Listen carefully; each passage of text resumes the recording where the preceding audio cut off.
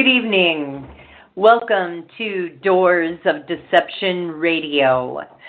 This is Dori, and I'm your host, and I'm returning from a very long hiatus of Doors of Deception Radio. I'm back tonight to bring you a guest that was a guest on Doors of Deception a few times when I did Doors of Deception several years ago. I'm very excited to have William Ramsey join me tonight on Doors of Deception. William is an excellent researcher. William is an author. William has written 3 books, and they are Aleister Crowley, 9/11 and the New World Order, Abomination, Devil Worship and Deception in the West Memphis 3 Murders, and Children of the Beast, Aleister Crowley's Shadow over Humanity. I joke with William a little bit that William likes his titles to be short and to the point. Anyway, his latest project is a documentary. It's been out for a few months now. It's about a 3-hour documentary. I've seen it. It's excellent. Well worth the watch.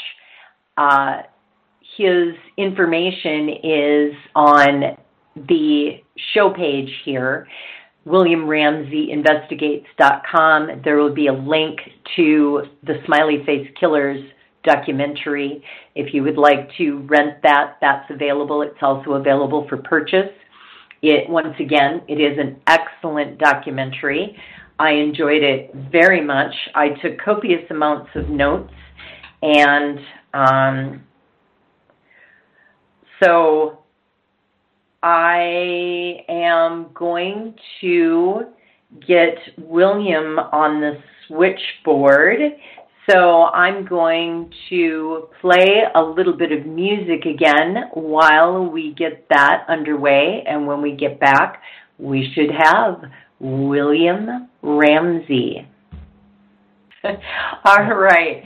So welcome back to the show. And I'm really excited to talk to you tonight about the Smiley Face Killers. I watched your documentary, and I took a lot of notes. But for people who have never heard of the Smiley Face Killers, or Killer, perhaps, in fact, I've run into a couple of people today that said, Smiley Face Killer, what is that? So, if you would, please go ahead and tell us about the Smiley Face Killers, the Smiley Face cases, how you heard about it. Just go ahead and... Well, I was, the Smiley Face killings got its name by, really it was 3 investigators. It was Gilbertson, who was a professor in the Midwest, I believe, Minnesota, and 2 New York detectives, Gannon and Duarte, who noticed that in a case that he actually investigated, young man disappeared at night and ended up in water.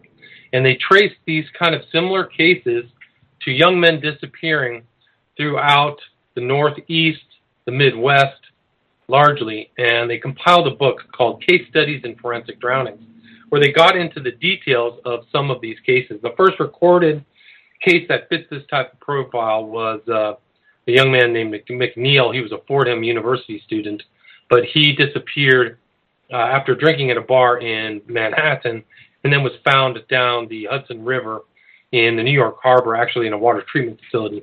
And that was really in the 1997. And so these cases, they traced, a lot of the cases were younger men in college towns, so La Crosse, Wisconsin, Minneapolis, Minnesota, these kind of places. And in the book, they really go into detail to show that many of these men were missing for some period of time. And these cases got the name the Smiley Face Killings or the Smiley Face Murders because Gilbertson and Gannon found, in some cases, not all, a spray-painted or painted smiley face in the vicinity of where they believed the young person went into the water.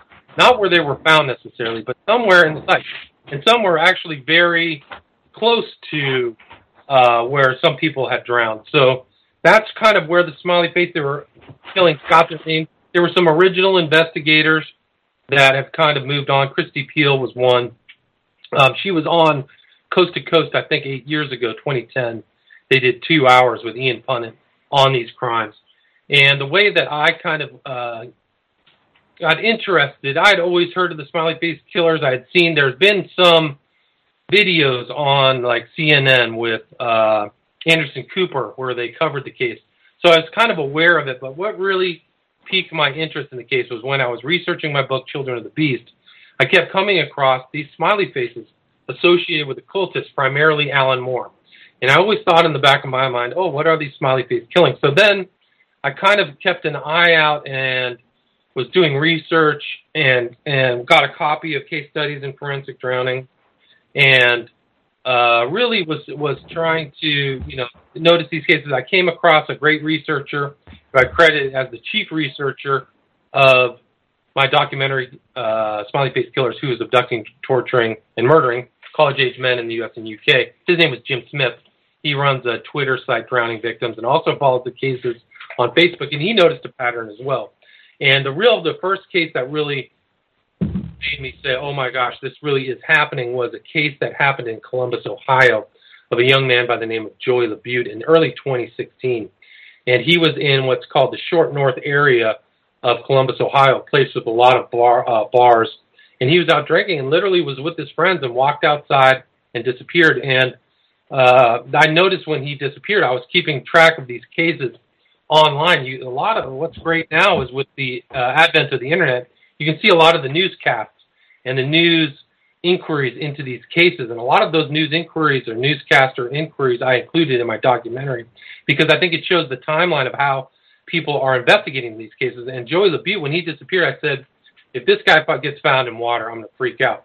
Well, 19 days later, his body was found in the Scioto River, as that's how I pronounce it, Scioto. His body was found in water, and the police there were confused about how he got in. And one of the interesting aspects of the Joey LaBute case was that he was kind of fit the profile of these Smiley Face Killings, but also the police there didn't come to a conclusion that he accidentally drowned. They actually publicly stated, which was remarkable in comparison with these other cases, that they don't know how he made it to the water. So Joey LaBute was really the kind of turning point for me where I really started to research the cases in 2016.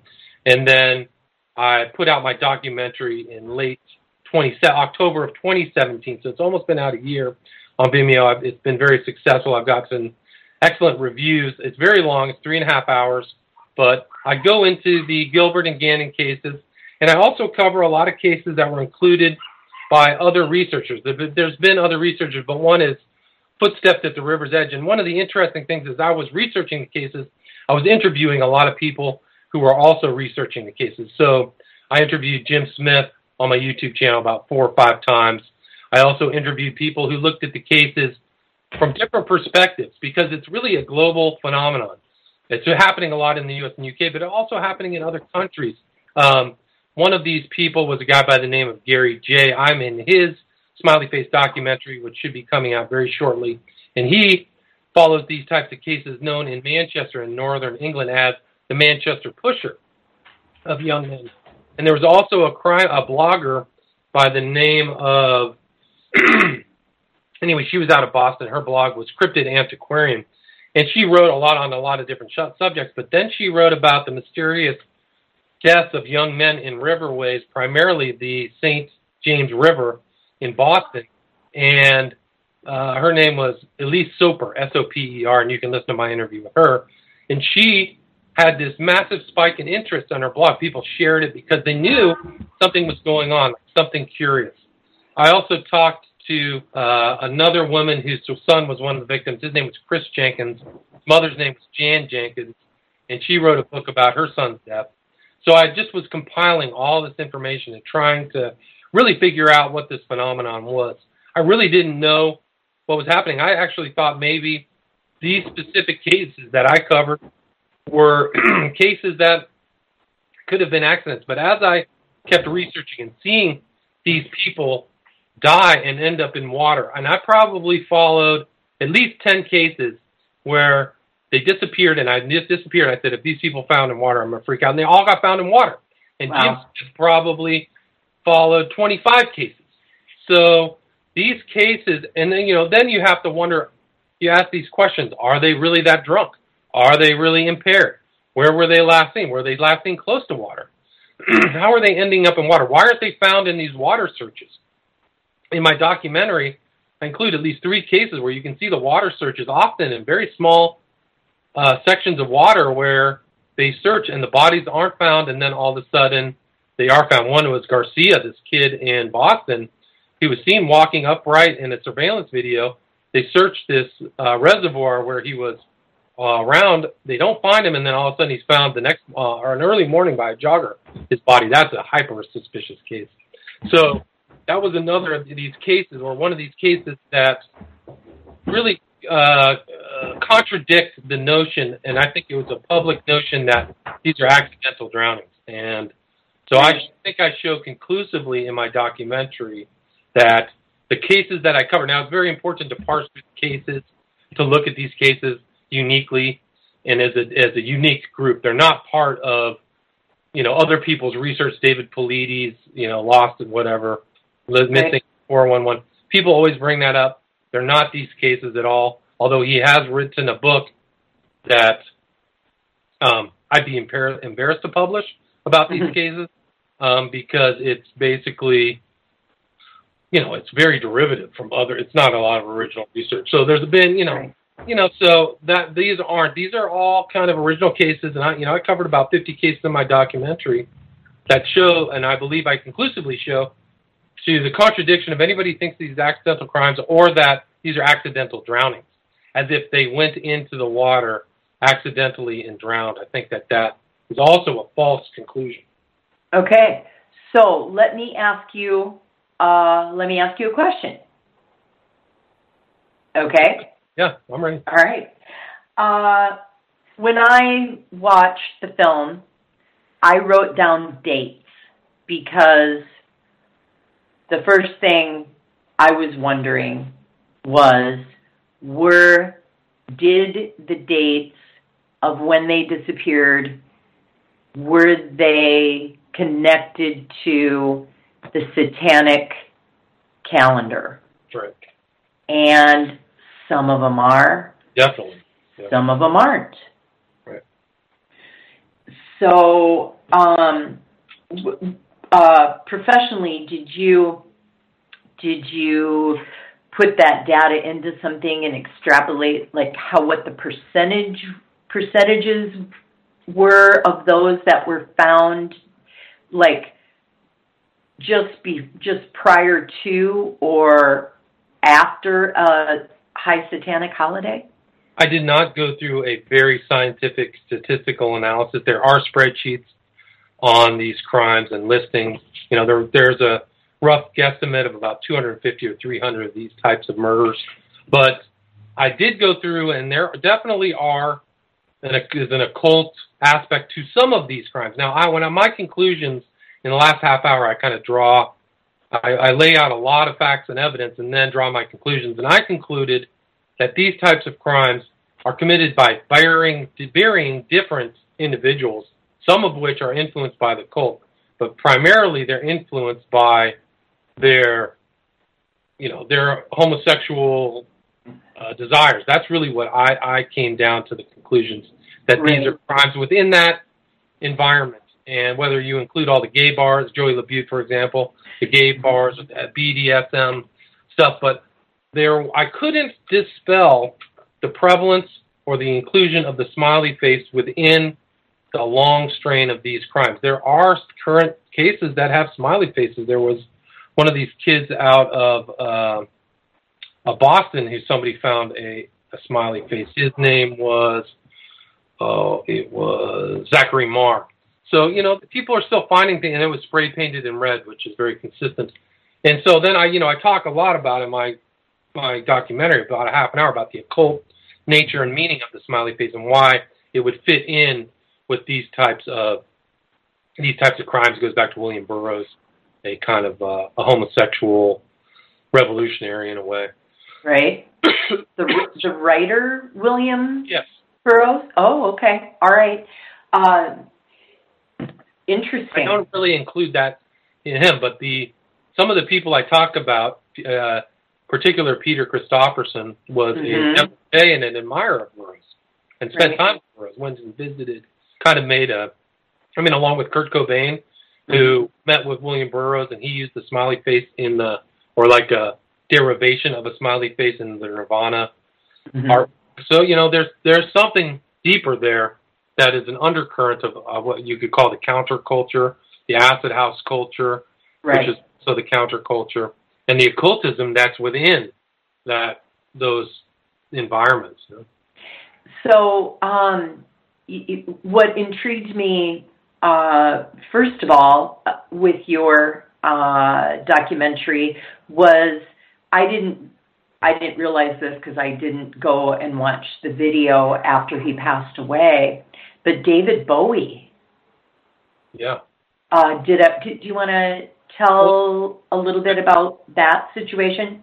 Yeah, that's another one. When he was dying, his last album was called Black Star, and that's another data point for me that really made me sit up. But that Black Star video is full of occultism, and some people have referenced it to Crowleyan occultism when you stare at this individual candle and one of Crowley's rituals. But the real music starts as the camera focuses in on the depiction of a astronaut in a spacesuit that has a smiley face pin that's on his shirt, on the upper left part of the shirt, just like the comedian has it in Alan Moore's thing. So I do believe that's an occult reference, and it shows Bowie's deeper knowledge. And I think even the Black Star album, it shows how profound in understanding David Bowie was about the occult tradition, because the Black Star references this notion that goes back, actually, it's a famous book that, I can't remember the title of it, but, basically if you read it, you go insane. But it references the Black Star. There's also a poem, too. So I think that he had a profound... And the end of that video, I believe, depicts the major three religions up being crucified on a cross with some kind of beast tormenting them. So you see the Muslim religion, Christian, and Judaism depicted in the dress they're wearing. So there's definitely a very sacrilegious aspect to that video. Wow. And he was dressed like an astronaut, and he was the man who fell to Earth. Right. All kinds of stuff like that. So I believe that in that video, he is Major Tom. He's depicting himself as Major Tom. Is like one of these themes of his art was, hello, Major Tom, this astronaut. And there's all kinds of aspects of a skeleton going into the moon. When he's singing in the thing, he's in a kind of an attic that's shaped like a pyramid. So there's pyramidal symbolism. And so I believe, and there's like black and white unions of these things going together. Very occult, hard to decipher for the meaning, the staircases and all that stuff in the background, the candle. But can I stop you for one moment? Black and white. In my personal occult background and study, black and white together hold or balance the energy of water. Interesting. Yes. Well, that's another thing you're bringing up, and we can get into the occult aspects of these crimes as well. I show in my documentary, people being tortured in water, and I've showed you some video, personally, you and I together, of people being sacrificed in water, and that's actually a theme of some of these. These like water is like the way to the spirit world, and I've heard that drowning is another form of sacrifice. You can drown people. They used to drown people in like old Aztec rituals and stuff like that. So there's definitely a potential element of these people being ritually drowned. Right.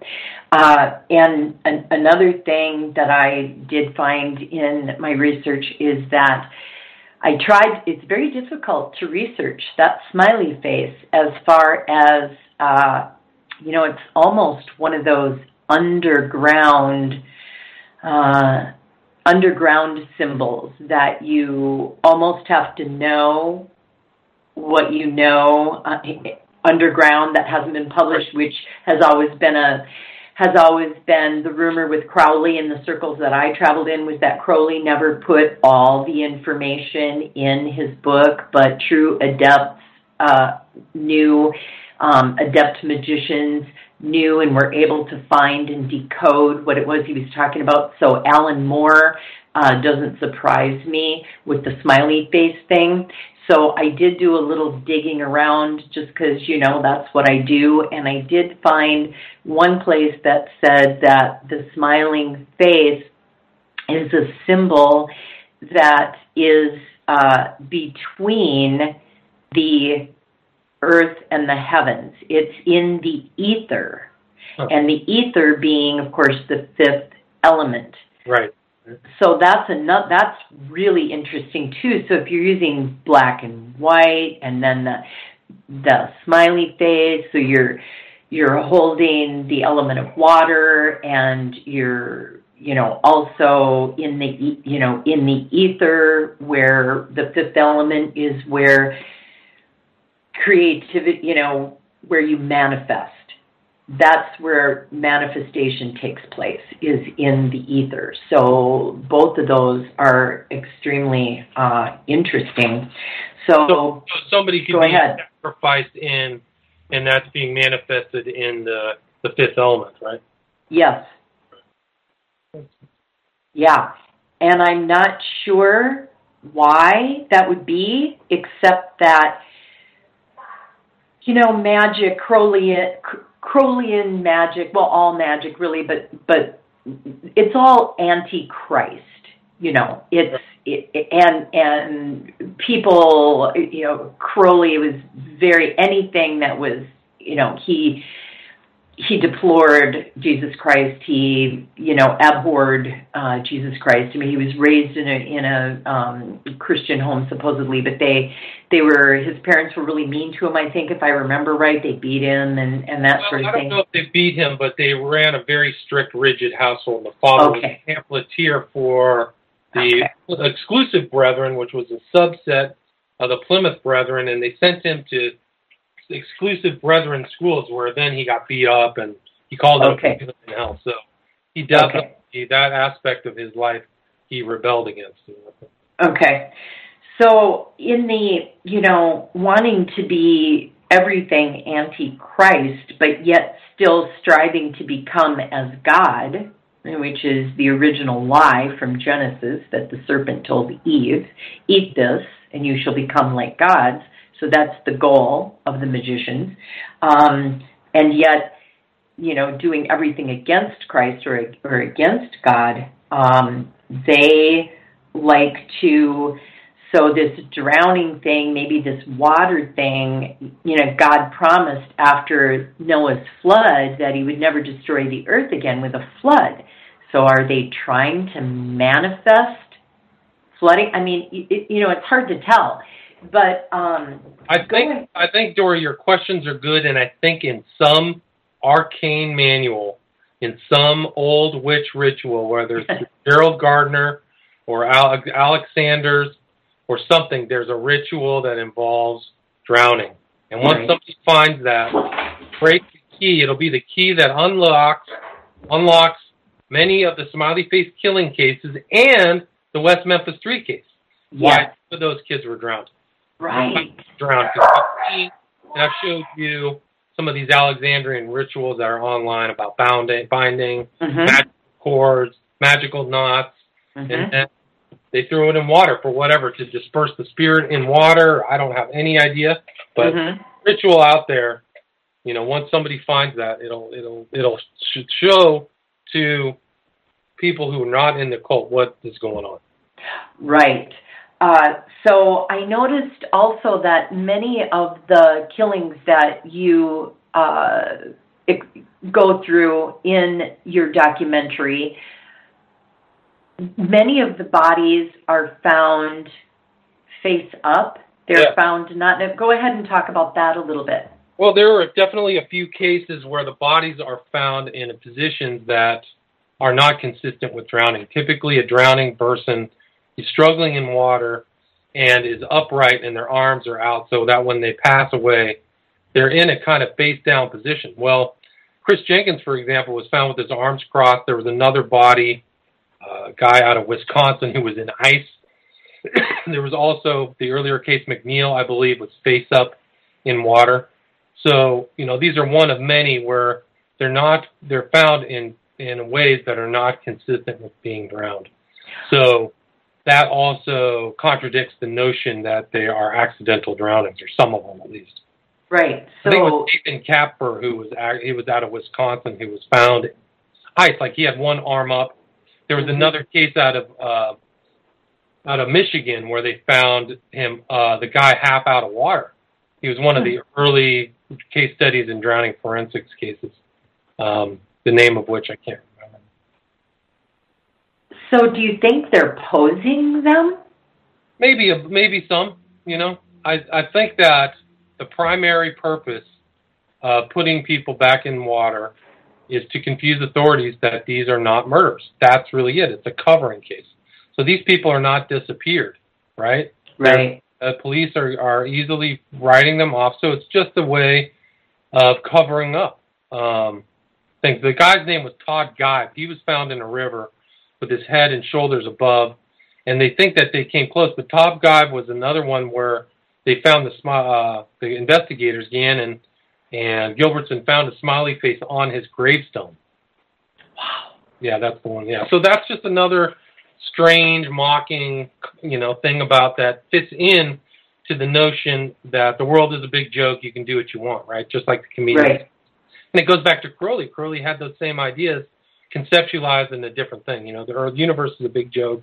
You can do what you want. So I do think that that's some of this, and that kind of goes into this underground occult stuff where these guys are learning these secret doctrines that are not, and there's, I think, probably sold to them as extra special, but they're not, the public doesn't know. And I do believe, like you said, Crowley was keeping things out of rituals. I think there are probably records within the OTO files that Crowley was the head of that the public has never seen and is not supposed to see. There exactly. was mostly the magical rituals of the OTO were released. The 11th ritual of the OTO is some kind of anal sex type thing. There's probably rituals in there nobody ever is supposed to see, or initiatory things you're supposed to do that the public never sees. Exactly.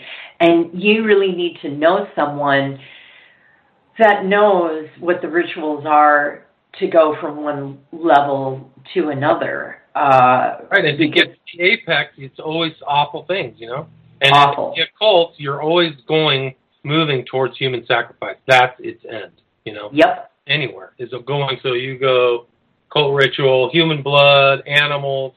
Mm-hmm. Yep. William? Yes, I'm here. Okay. You got so quiet after you were done talking, I wasn't sure. I don't know how to add to that, right. To be quiet. Right. So, sometimes yeah, let's pause is in a good spot. Let that sink in. Well, that's the interesting thing about the West Memphis 3. The guys who were following what was going on in West Memphis before the 3 boys died on May 5th, 1993, were saying that there were animal sacrifices taking place. They were finding the bodies of animals, and there was weird graffiti, and people were talking about groups meeting out in the woods. There was all kinds of these rumors. People were being seen going in and out of that same park where the boys were found.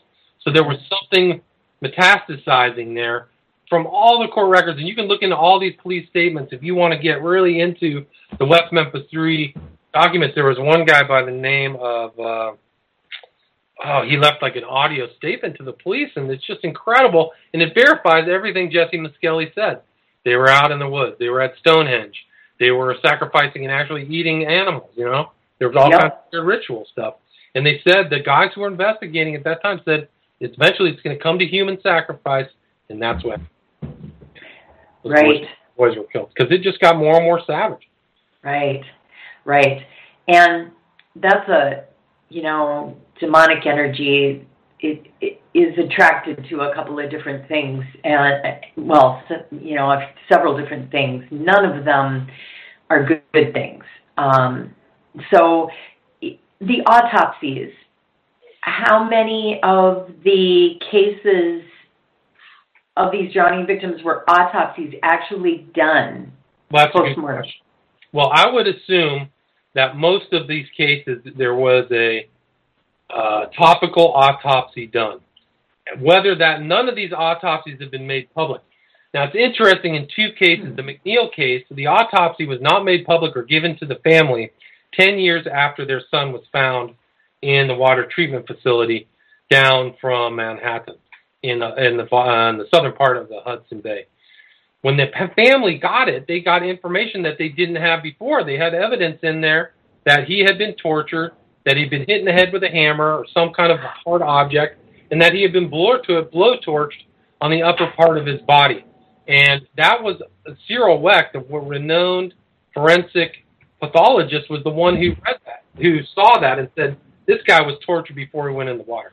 So McNeil is a perfect example of the autopsy showing information. Another example is Chris Jenkins out of Minneapolis, Minnesota, and his mom, Jan Jenkins. They didn't get the autopsy till later. When they got the autopsy photos, they found that their son had hair in his hand that they weren't told about when his body was found. So there was evidence of a struggle, of something going on, as if somebody was holding his head underwater and he had his hand behind his head grabbing at somebody. So that was another one where the autopsy revealed a lot of stuff. Now, when I was really researching these cases before the documentary came out, I've been in contact with some of the families of the victims, and they asked me for advice. I said, get an autopsy. Make sure you get a second autopsy done. So some of these cases, they're familiar autopsy. Now, I'm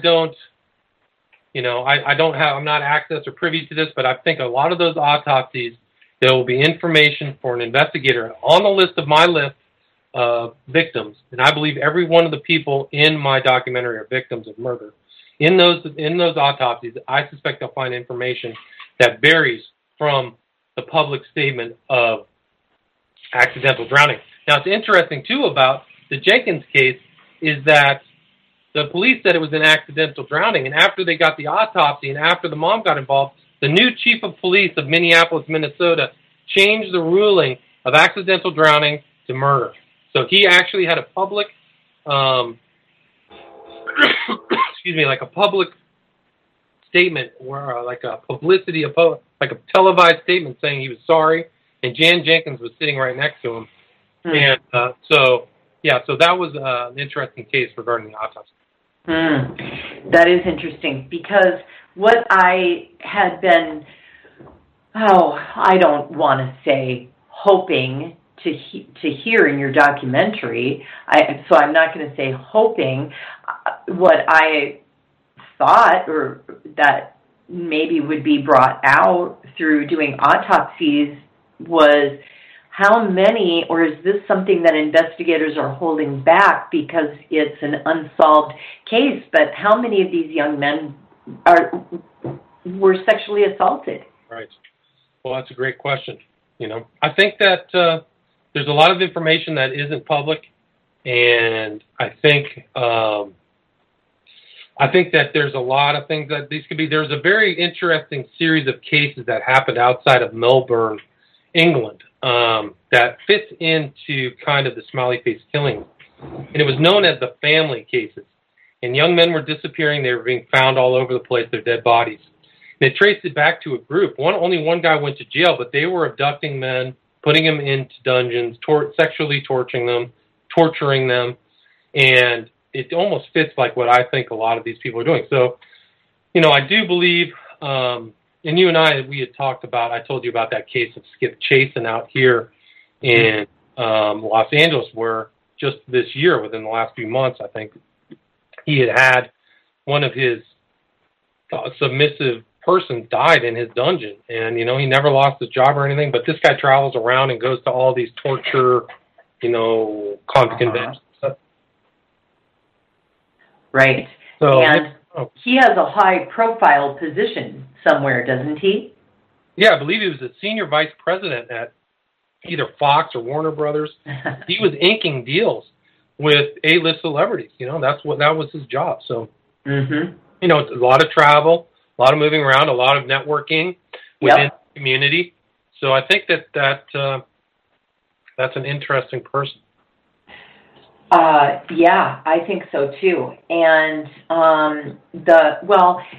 Minneapolis, interesting place. You know, there's a club in particular that caters to the BDSM culture community, and I might have said it backwards, but anyway. There's like that in every city, and if you look at some of the cases, there was like a guy by the name of Arvind Sharma who accidentally walked into a place. His brother said he walked into a place he shouldn't have been, a BDSM club. Joey LaBute, the same owner of the bar he was in, owned a gay bar across the street. There's another one, a guy by the name of Naz Muhammad, who's from Perth, Australia, who was hanging out in kind of a cult BDSM underworld. He was kind of investigating his sexuality as kind of a guy who thought he was gay, and he ended up in a river. You know, so those are all cases that I included in the documentary. So they're for me, in some of these cases, there's a clear tie to that kind of underground, and I included as, you know, my potential or the perpetrators that are people who I believe are doing these type of crimes. I included a guy who was in that environment. You know, he was in, and even Lanphier, who I included in my documentary, and Peter Christopherson were involved or had an interest in that kind of behavior. Right. Now, let's give a profile of the victims, though, because the victims, for the most part, they don't fit that at all. So, right. Well, talk about the victims. I believe the victims all fit the same profile. They're almost as like only one outlier, but they're all healthy. They're all good looking. They're all younger, and I believe they fit a gay ideal. So that's kind of one of the aspects of these crimes that nobody really keys into. That like one investigator, one guy I know, talked about the body mass index on these guys is super low. Like nobody's even pudgy. They're like super skinny. So I do believe that that's why they're in that victim pool is the way they look, that they're targeted for their looks. And, you know, it shouldn't be a surprise. Some women get targeted for their looks, whatever. These serial killers who are heterosexual have a favored whatever, you know, Bundy or whatever. So these are the ideal. And that's why I believe that they all pretty much look the same. There was one, and that's the tragedy of it, is these young men aren't necessarily gay, but that's what I believe they're targeted for. And I actually have some people who've talked about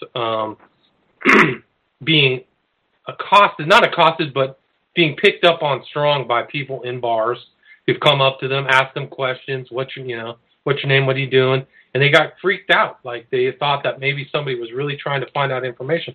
And one of the interesting aspects of these cases is none of the victims are really associated with anybody with any political, cultural, or financial clout. You know, they're almost all middle class or upper middle class, maybe. Right. But they're not. There's nobody like in Silence of the Lambs where the daughter of the senator gets abducted. There's nobody like that. So it, to me, shows, if you draw that back, it shows that somebody's going through a questioning process at some point, you know. Wasn't the daughter of the senator in Silence of the Lambs, though, wasn't she chosen as a victim not because of any political affiliation, but because she was a size 14? Right. Yes. Right. That Buffalo Bill had his preferred victim, right? Exactly. He had the same victim. But I think in that fictional tale, that's kind of what really brought the involvement of everybody, is that they had an important victim who had been abducted, right? So that went who's ever choosing these healthy, good-looking, fit, intelligent, young men, predominantly white, like all-American, Midwestern boys next door, none of them, they're being chosen maybe because they're not high-profile people, they're not connected to money, wealth, and power? Yes, yeah. Wow. Yeah, no, I think that that's definitely true. If you look at all the victims, so I think that, I think that some of these cases could be solved if people at the bar were investigated and asked to see who was talking to this guy during the night. You know what I mean? The victim. Who was talking to Joey LaBute? Other than right. Who did he run into? We know he was texting. Who did Joey LaBute see or run into? And why was he talking? Was he involved in talking with a lot of people? And that's an interesting aspect, too, is that Joey LaBute, another guy by the name of Dakota James, and some of these other victims are all on gay dating apps. So they're right. chatting, and that's another winnowing thing. They may be on these gay dating apps talking about who they are, what their, lifestyle is, and they're not rich, so they don't talk about, I drove my Maserati to whatever, so people know that they're not people of means. It's their victim pool, right? Somebody's really thinking about it. Right. So a lot of young men go out with their buddies one night. They go to a bar. They're not into aberrant sexual behavior. They're not into the occult themselves, the victims. Right. They go into a bar. Somebody, because it seems like a lot of these cases, the ones that have been autopsied and toxicology came back, have GHB. Right. Right. So this is like basically the date rape drug, right. drug fentanyl, and I think that's what the Gilbertson and Gannon on the autopsies that they obtained, and they did a very scientific, exhaustive look at each one of those cases. There was overabundance of GHB, which is endogenous. It's already in the human body, but in larger amounts, people black out. They become suggestible. So that's part of the selection process. This is the person. And then I'm going to drug them, and then I'm going to take them. I'm going to take off with them. And there's other stories within. I think I included in the documentary. There are other stories within case studies and forensic drownings where these people are being, like the young men are being followed. They're being followed in a van. They're being followed in a truck. So there's clearly people who could have been victims who evaded their abductors. Right. And I talk about one case. It was a case out of New York City. I actually include a guy by the name of Urena, where you can see cars following him. There's literally a car going down a wrong way on a one-way street following this overly drunk kid, Anthony Urena. And actually the case of McNeil, the reports that Gannon had said that when he was leaving the bar throwing up, when he stopped to throw up, a car would stop. And when he started walking again, the car would pick up speed. So he was being tailed as well. So that was bizarre. That was the one where on camera the car actually turns around and drives the wrong way down a one-way. Yep. Is that right? So, yes, and so there are all these little pieces of data that I think that police missed. Like they're not looking into it. Once they figure out or believe it's an accidental drowning, the case is not investigated. Urena was on the east side of Upper Manhattan, and his body was found across the Hudson, so it would be on the east side, it would be on the west side of the Hudson River in Hoboken. So how did a super drunk guy disappear for a while and then be found in 3 feet of water, 20 miles away from where he was at? That's an important question, Right. And that Hoboken area is a hot spot. There's all kinds of missing people. So, it's just a crazy story that there are this many young men disappearing and being found in water this way, and nobody really thinks it's a pattern. There's been other stories. There actually was a bunch of researchers tried to discredit the notion of a smiley face killing. They did a research brief, and I believe you can find it online. I'm going to get the title of it right now, but okay. They did a research brief, but I don't think they did It's the Center for Homicide Research, Drowning Smiley Face Murder Theory. And you have all these names and all these people looking into it saying, this is fake. When was it drafted? 2010.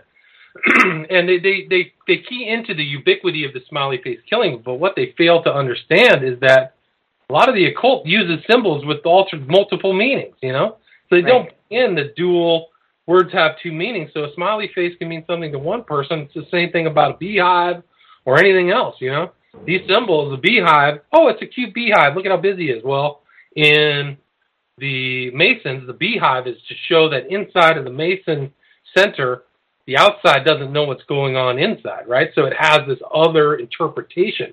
Well, the same thing with the Smiley Face Killing. So they fail to understand that. So I would encourage anybody who wants to see how a group of people can get it wrong to read Center for Homicide Research, Drowning the Smiley Face Murders Theory, and just watch all the mistakes, because they try to discount. They do take out things, but they flat out said in point 6 there's no evidence of victim trauma. They're totally wrong. There is evidence of victim trauma. There's tons of evidence in the public. What they have of victim trauma, homicidal drowning is extremely rare. Sure it is, but who says these guys are being drowned in the place that they're found? They're being dumped. Interesting point. On the story of Dakota James, he was missing for some people have keyed into the number 40 days, 40 days. That's because there are a few who literally were missing for 40 days. And Dakota James was one of them. And there goes Noah and water and anti-God again.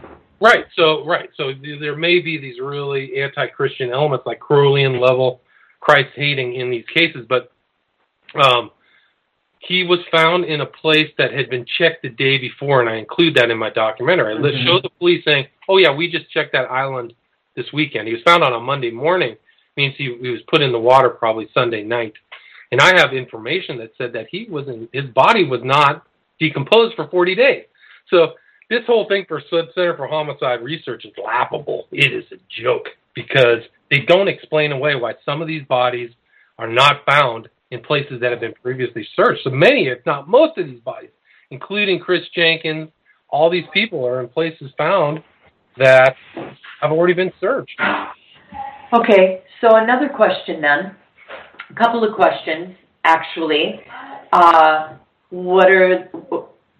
many of the victims have water in their lungs? Well, that's a good question, too. It's not a public information, It's not public information, but even if I would surmise, I believe that all of these victims are killed or murdered somewhere elsewhere their bodies are found, whether they are ritually drowned or whether they are suffocated or something, are done systematically, killed in a way to show or to not, the investigator or anybody see it, to make them think that it would be an accident. So have their head cut off or something like that. They don't show massive amounts of bruising or something, but they do. Okay. So they would ritually drown them in a bathtub or whatever, a cauldron or who knows what, maybe even a stream.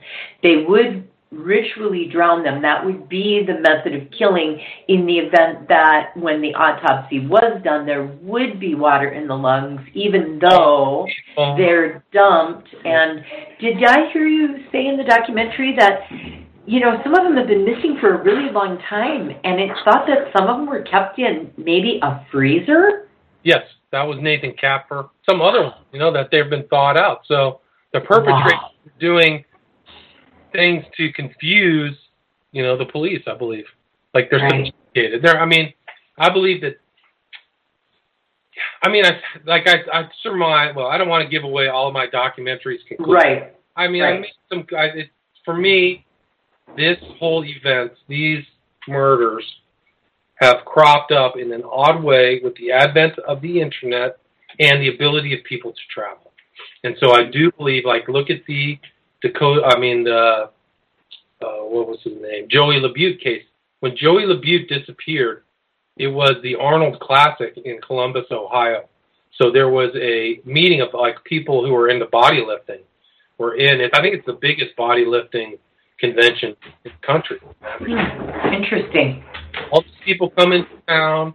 The bars are full of these bodilifters, and so it goes disappeared. And I've actually talked with the guys from True Crime Profile. I mean, not True Crime Profile. True Crime Garage, some podcast about the joy of the view, because they follow the case because they live in Columbus, Ohio. So they interviewed me about that. And so I'm on the True Crime Garage, even though we talked about the West Memphis 3 case pretty severely. They claimed I was involved in promoting hearsay and disinformation when all I did was report it. People think you were involved. Oh, I don't have any idea. Some people get crazy ideas. They also are spreading disinformation, but there's actually a lot of podcasts out there that think the West Memphis 3 were unjustly found guilty. I mean, it's astonishing. These are crime investigators, so that you think they cases. I read your book, so right now I would encourage people, if you haven't heard about this and you really want to know what's going on with, several things. If you want to know what the deal is with Aleister Crowley, because maybe you haven't heard of him, but William has written 2 books. If you want to talk about both of them. I've written 3 books. I've written 2 about Crowley and 1 about the West Memphis 3. Right, which involves a lot of Crowley. That's how I got involved. True. So it may not be primary, reading about Crowley, but still. Damien Eccles himself, after he got released in 2011, said, I was prosecuted, this is his own word, I was prosecuted for my love of the knowledge of Aleister Crowley, period. Wow.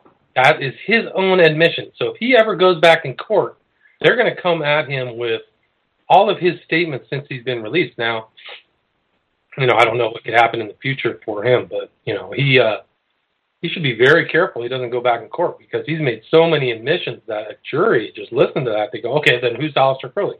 So, and you can bring up all the child sacrifice and Liber 66, right. Magic in Theory and Practice, the world's tragedy, which... The world's tragedy, by the way, is Jesus Christ, and the replacement for Christ is Crowley. It's going to stand replacement. The intro to the world's tragedy actually talks about Crowley's childhood that he hated, and his mom would always repeat about, he called it cold boiled Jesus, because she was always talking about Jesus Christ. And then the intro to the actual narrative of the world's tragedy, which nobody really reads, and no Crowley devotee ever says exists. The intro to World's Tragedy is child sacrifice. Mm-hmm.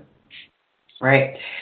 So your 3 books, one, the Aleister Crowley and I've got it written down, but there's other 2. That's all right. The first one is Prophet of Evil, Aleister Crowley, 9/11, and the New World Order, which I tried to show. My general thesis is that part of the 9/11 events was influenced by the ideology of Aleister Crowley. My second was Abomination, Devil Worship, and Deception in the West Memphis 3 case, which I show that devil worship, Aleister Crowley, the occult, witchcraft, were suffused through the events preceding May 5th, 1993, and after the murder of 3 young 8-year-old boys. And then my most recent book is Children of the Beast, Aleister Crowley's Shadow Over Humanity, which I show Aleister Crowley's cultural, political, and intellectual influence upon the 20th century. Then I also have another book, which is an easy read. It's called Aleister Crowley, A Visual Study. It's a popular thing where I just kind of describe a lot of the pictures associated with Aleister Crowley. It's only an ebook. Okay. Don't you have another documentary, too, besides... I do actually have 3 documentaries. The first one that I put out was the one, Smiley Face Killers, but I also had 2 old ones that I made that I'm kind of re-editing. One is Occult Hollywood, and the other one is actually available on Amazon. If you want to watch it, you can buy it. It's a visual visual explication of the same book, Prophet of Evil, Aleister Crowley, 9/11. So there's same information, just a visual depiction. Okay. Those are 80, so they're very old. Right. I watched Occult Hollywood because I think I had, interviewed you the first time probably in 2011. And when did you do Occult Hollywood? 2010. Okay, so that's why I went and watched that one. And again, very interesting, very fascinating. You do excellent investigative work. You connect dots together really well.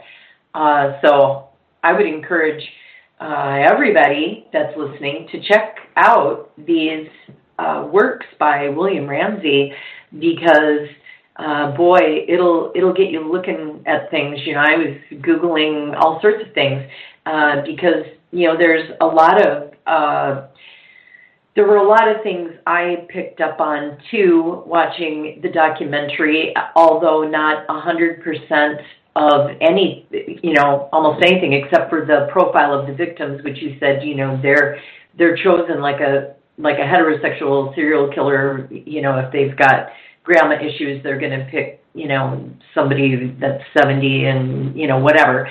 But that whoever is killing these young men is targeting young and not just any young man, but handsome and fit and good students. They're all good students and all that sort of stuff. The colleges are, hunting grounds. So Boston, the college grounds in Minneapolis, Minnesota, La Crosse, Wisconsin, those places. So yeah, I mean, it's a very serious issue. I talked to an ex-FBI agent, D'Souza, and he said that a component of these cases is that the authorities do not want to admit that there's a problem because it can affect so much of the economy. The college parents don't want to send their kids there. So I think Derek Gilbert, when I interviewed him about these, he said it was like the Jaws, Amityville. There's no shark, Right. So I do think that that's a component, and he said that D'Souza's point is these young men are being sacrificed to their dark gods, and there are political people out there involved that there are, and so I think that his positions were, they're hard for me to discount. Right. Yeah, exactly. Even Rochester, Minnesota, there was a body found in a body of water in Rochester, Minnesota, which I found really interesting because I'm not very far from Minneapolis and I'm not very far from Rochester or La Crosse. So all the cases were really intriguing to me because locally on the news I had heard of some of them. And so just, the connection too with what's going on in the UK is really interesting because, what do you think? Okay, so what do you think is going on there? I mean, what's your theory on, is it killers? Go ahead and expand on that. Well, my conclusion in the documentary, I lay it out very clearly, that it's associated with the internet. And I believe that people with the same, and, I talked about Stephen Port in the documentary, a guy who was GHBing people, but his way that he would get rid of bodies was to leave them in church and fake, like, suicide notes and all the stuff that they OD'd. And the police actually believed him.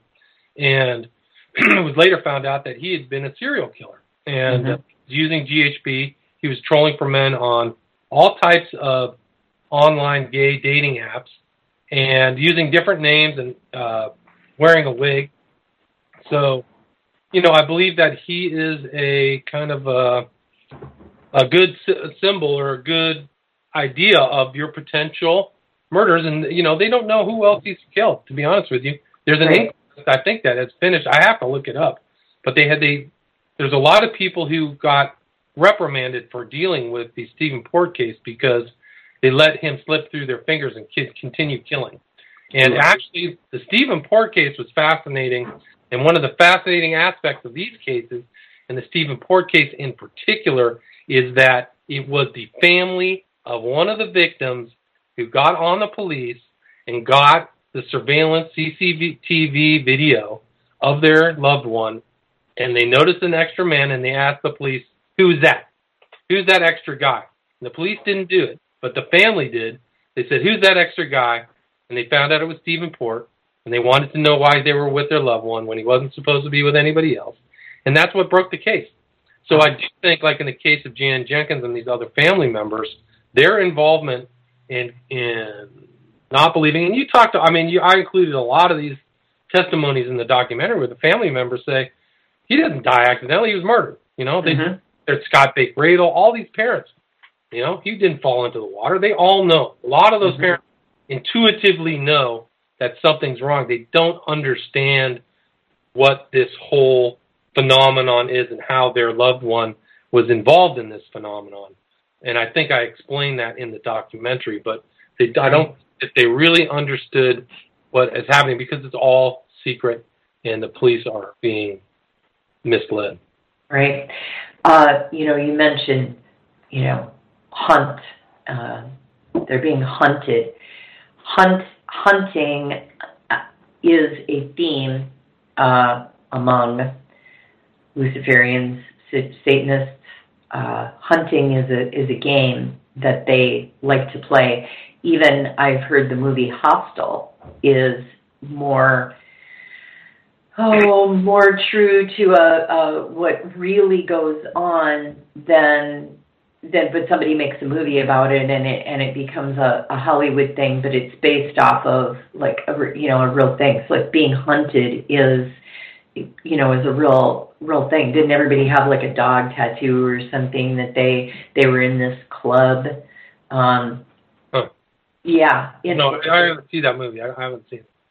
Yeah, I would have to watch it again. But yeah, all the people that are after these, killing these kids that stay in the hostels, they all end up having like the same tattoo. It's like of a hunting dog or something. Anyway, and it's now I've heard that just the last year that hostel is more true than you would ever want to. What you could even want to think about. And I do know that hunting is a theme among these types of people, Bohemian Grovers, Satanists, et cetera, et cetera. They're into that kind of thing. The dark web. I hear a lot about the dark web. I've never been to the dark web. I know we talked amongst ourselves, and you haven't been to the dark web. How much of a role do you think the dark web is playing in these types of killings? I believe it's significant. I believe that that's where this MO is shared, somewhere on the internet in one of these, BDSM, whether it's FetLife or one of these other sites that's on the dark web. It's happening now in some of these other really gnarly pedophile cases. There was one just recently in Germany where they were on the dark web. They were selling some. There was huge news in Germany August 7th. But she was putting her child on the internet and the dark web. Her name was Christian. This is the chart. Baron Taha and Christian Lace, a German unemployed couple, were found guilty of abusing the child and having prostituted him between May 2015 and 2017 via the darknet, the part of the internet not referenced by search engines.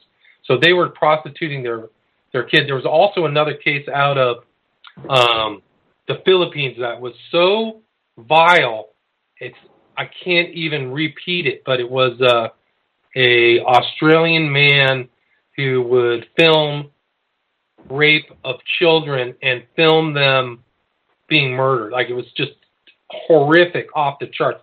And he was doing it on the dark web. And people would pay him money before he committed these crimes. It was unspeakable. It was huge news in the Philippines and Australia. But wow. It was another example of this dark web. So there may be something really super dark about what happens after these men are abducted, like unspeakable things before they're found. Mm-hmm. Why are they being kept in ways that I don't even want to talk about, So I do believe dark web is a component to many of these crimes. Right. And so I'm certainly not looking for any kind of instructions here, but how do you even, do you have to start hanging out in clubs like this and start talking and asking around to find somebody who knows how to access the dark web and all this and that? Or that's a fascinating question, and it brings up a movie that I watched while I was researching these cases. It was called Cruising, and it featured Al Pacino, and it was directed by the same director of The Exorcist. His name was William Friedkin. And it was filmed, I believe, in the 70s. And actually, the community that they were filming, it was really hardcore BDSM gay stuff. They actually frustrated Friedkin and tried to shut down the filming in New York. And it was really an interesting thing because they didn't want this stuff published. And there was all kinds of depictions of Friedkin of very graphic behavior. And the premise of the story is that there is a gay serial killer, and Pacino has to go undercover to find out who's doing it. And it's interesting because the serial killer, they've never shown, he just used his voice, but he's like a hunter, like he's hunting for victims. And it just, that came to mind while you were talking about that. How would somebody find these perpetrators, you know? I think that you would, I bet, you know, it's just like any other clique, whether you're in a gang or other group, people would have to, who are in that environment, would have to be comfortable with you. Right. You have to know the secret handshake. You'd have to know the code words and all that stuff. You know, they have their own language. They have their language for these people, and they have, you know, so you have to know, kind of like the same kind of pedophile language that they used in Pizzagate or email. These guys in their own subcross, you know, they call their victim, you know, they have names for victims, gimp masks, and all this stuff. So it gets really, really dark. And I think that's probably one component about why these cases are such a mystery, is that people aren't even familiar with that subculture, don't know its language, not what's going on, and they don't understand 1.001% of that population of the whole world that has a predilection for these types of things. Maybe you have to have your own private server. You know what? I think that the real problem is that the nationwide police forces have chalked these events to accidental drowning. Therefore, the resources that the public puts their tax money in to have the FBI look into things, those resources are not apportioned because they're already determined to be accidental drowning. And that's, you know, when I was researching these cases, there was a video about McNeil, and one of the investigators said this is the perfect crime. And in a lot of ways, these murderers, I believe, have been getting away with murder for 2 or 3 decades, and that's why the MO is repeated. Because nobody in the police forces get up and say, hey, let's stop. Now, Joy LaBute, totally different. Dakota James, totally different. These more recent cases, people are thinking these are baloney, but cases, they didn't understand what was happening. And the corruption is widespread. Okay, so last weekend in Minneapolis, a Chinese billionaire, this doesn't have to do with, or maybe it does, but so a Chinese billionaire, the guy that's behind JD.com or something like that, he's taking business classes in Minneapolis. He is meeting with, has a core of investors in Silicon Valley. Google is involved. Richard Liu, L-I-U is his name, or Richard Lee, I think it's Liu. But if you Google him, that's not quite the name that'll come up. He is planning on launching a business that will be a really direct competitor, heavy duty for Amazon, because this JD whatever it's called. I can't remember. It's not JD.com, but it's JD something. It competes with Alibaba also, and Amazon would be the three largest online retailers. This Chinese billionaire is in Minneapolis last weekend, and he gets arrested on sexual misconduct. Okay? Well, they release him. I'm sure he makes bail almost instantaneously. They release him, and his spokespeople say it was a misunderstanding. Of course, it was a misunderstanding. So you see things like that. I run across stories like that in the news, and it makes me sit up and take notice because, go, wait a minute. It's a Chinese billionaire. He was arrested for sexual misconduct, but, we were wrong. Anyway, I don't know. You just have to wonder what got covered up. Who did they pay to be quiet? Right. They're saying that it was alleged rape. So on Really? NPR, they're saying it, yeah. Okay. Accusation of felony rape. Of a male or a female? That's a good question. Mm-hmm. They're putting resources into the investigation. He's back to China, so he got out on bail already. Yes, he did, and he went back to China very quickly. They didn't seize his passport. Nope. So that's one, I think, to keep your eye on, because when you watch your documentary and you see that you've connected all of these dots, and some of the dots are over in the UK, you go, oh, so whoever it is, or whoever they are, they have to be of some means to be able to travel. Right. Right.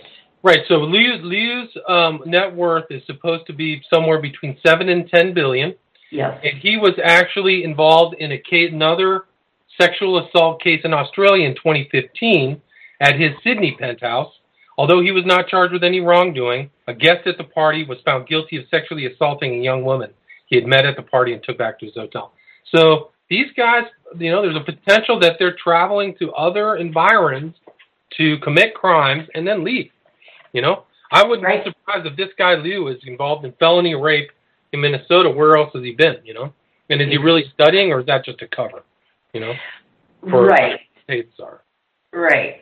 And they gave some story about how, Chinese businessmen like to come to Minneapolis to Carlson College or whatever it is for their, and I'm sorry I'm laughing. I probably shouldn't laugh, but really, Minneapolis, Minneapolis.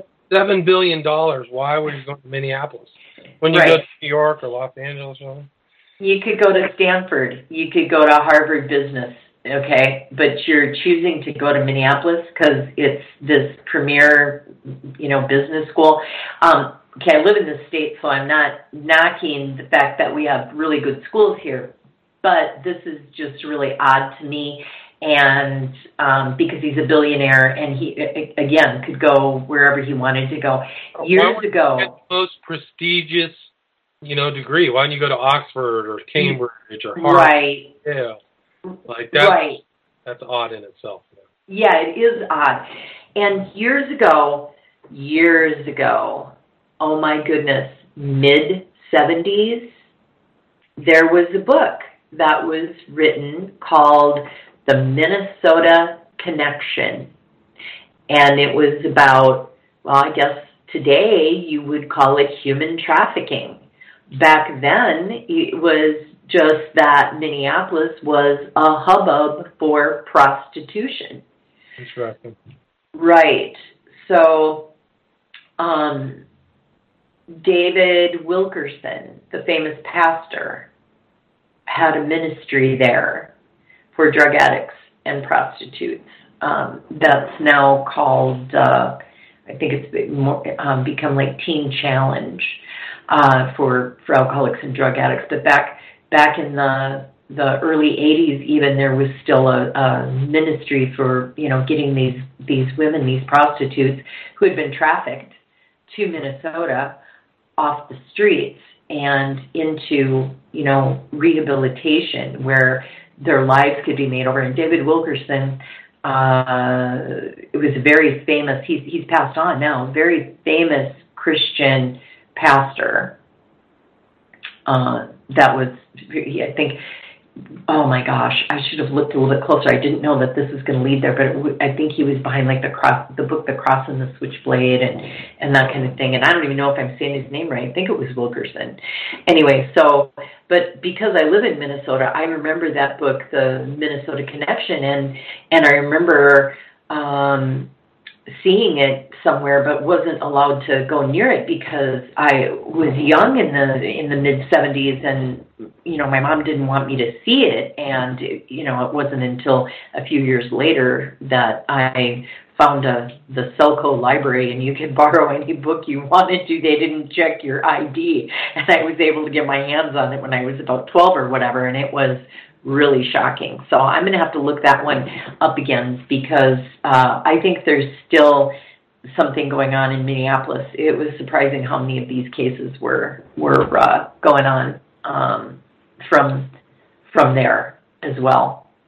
I mean, I think the sad truth is that human trafficking is, I think, much easier in this more modern world. People can communicate and travel a lot easier. So I do believe that this trafficking is serious, and it's super to investigate that. I mean, it's super dangerous. So really dangerous. So you don't hear a lot about it, other than right. And it's actually more and more people that have been trafficked or have come out of satanic ritual abuse and that sort of thing are beginning to speak out. People like Sarah Ruth Ashcraft and Fiona Barnett are starting to really speak more about these things. And years ago, when I was, oh my goodness, my first podcasting co-host gig was with the Omega Hour, and he had this pastor on. I can't remember his whole name. His name was Doug something. He had these women on that were satanically, ritually abused and involved in rituals where they supposedly had human hybrid babies, and many of them, spoke out and got together. And I know one of them now of these women is really struggling to. I mean, she's beginning to tell her story, and it was really horrific. And so, I think with the advent of social media, it is coming to light more, and that's a good thing. But then, by the same token, the dark web has taken over to become what the regular web can't be anymore. Don't you think? Yeah, I would say there's probably all kinds of stuff. I mean, if you look at Silk Road, where they were doing all the trading, and there's supposedly murder for hire, there's all kinds of dark stuff. I mean, that guy, what was his name? I think he went by the Dread Pirate Roberts from Princess Bride. That was his tag, but he, there was a lot of malfeasance going on in the world underground just on that one site. Right. Hey, Dori, I got to cut it short. I got to run off to do something really in 15 minutes. Apologize. That's fine. I was just going to say, we're at an hour and a half, and I was just going to say we should probably go ahead and wrap it up. So, final thoughts?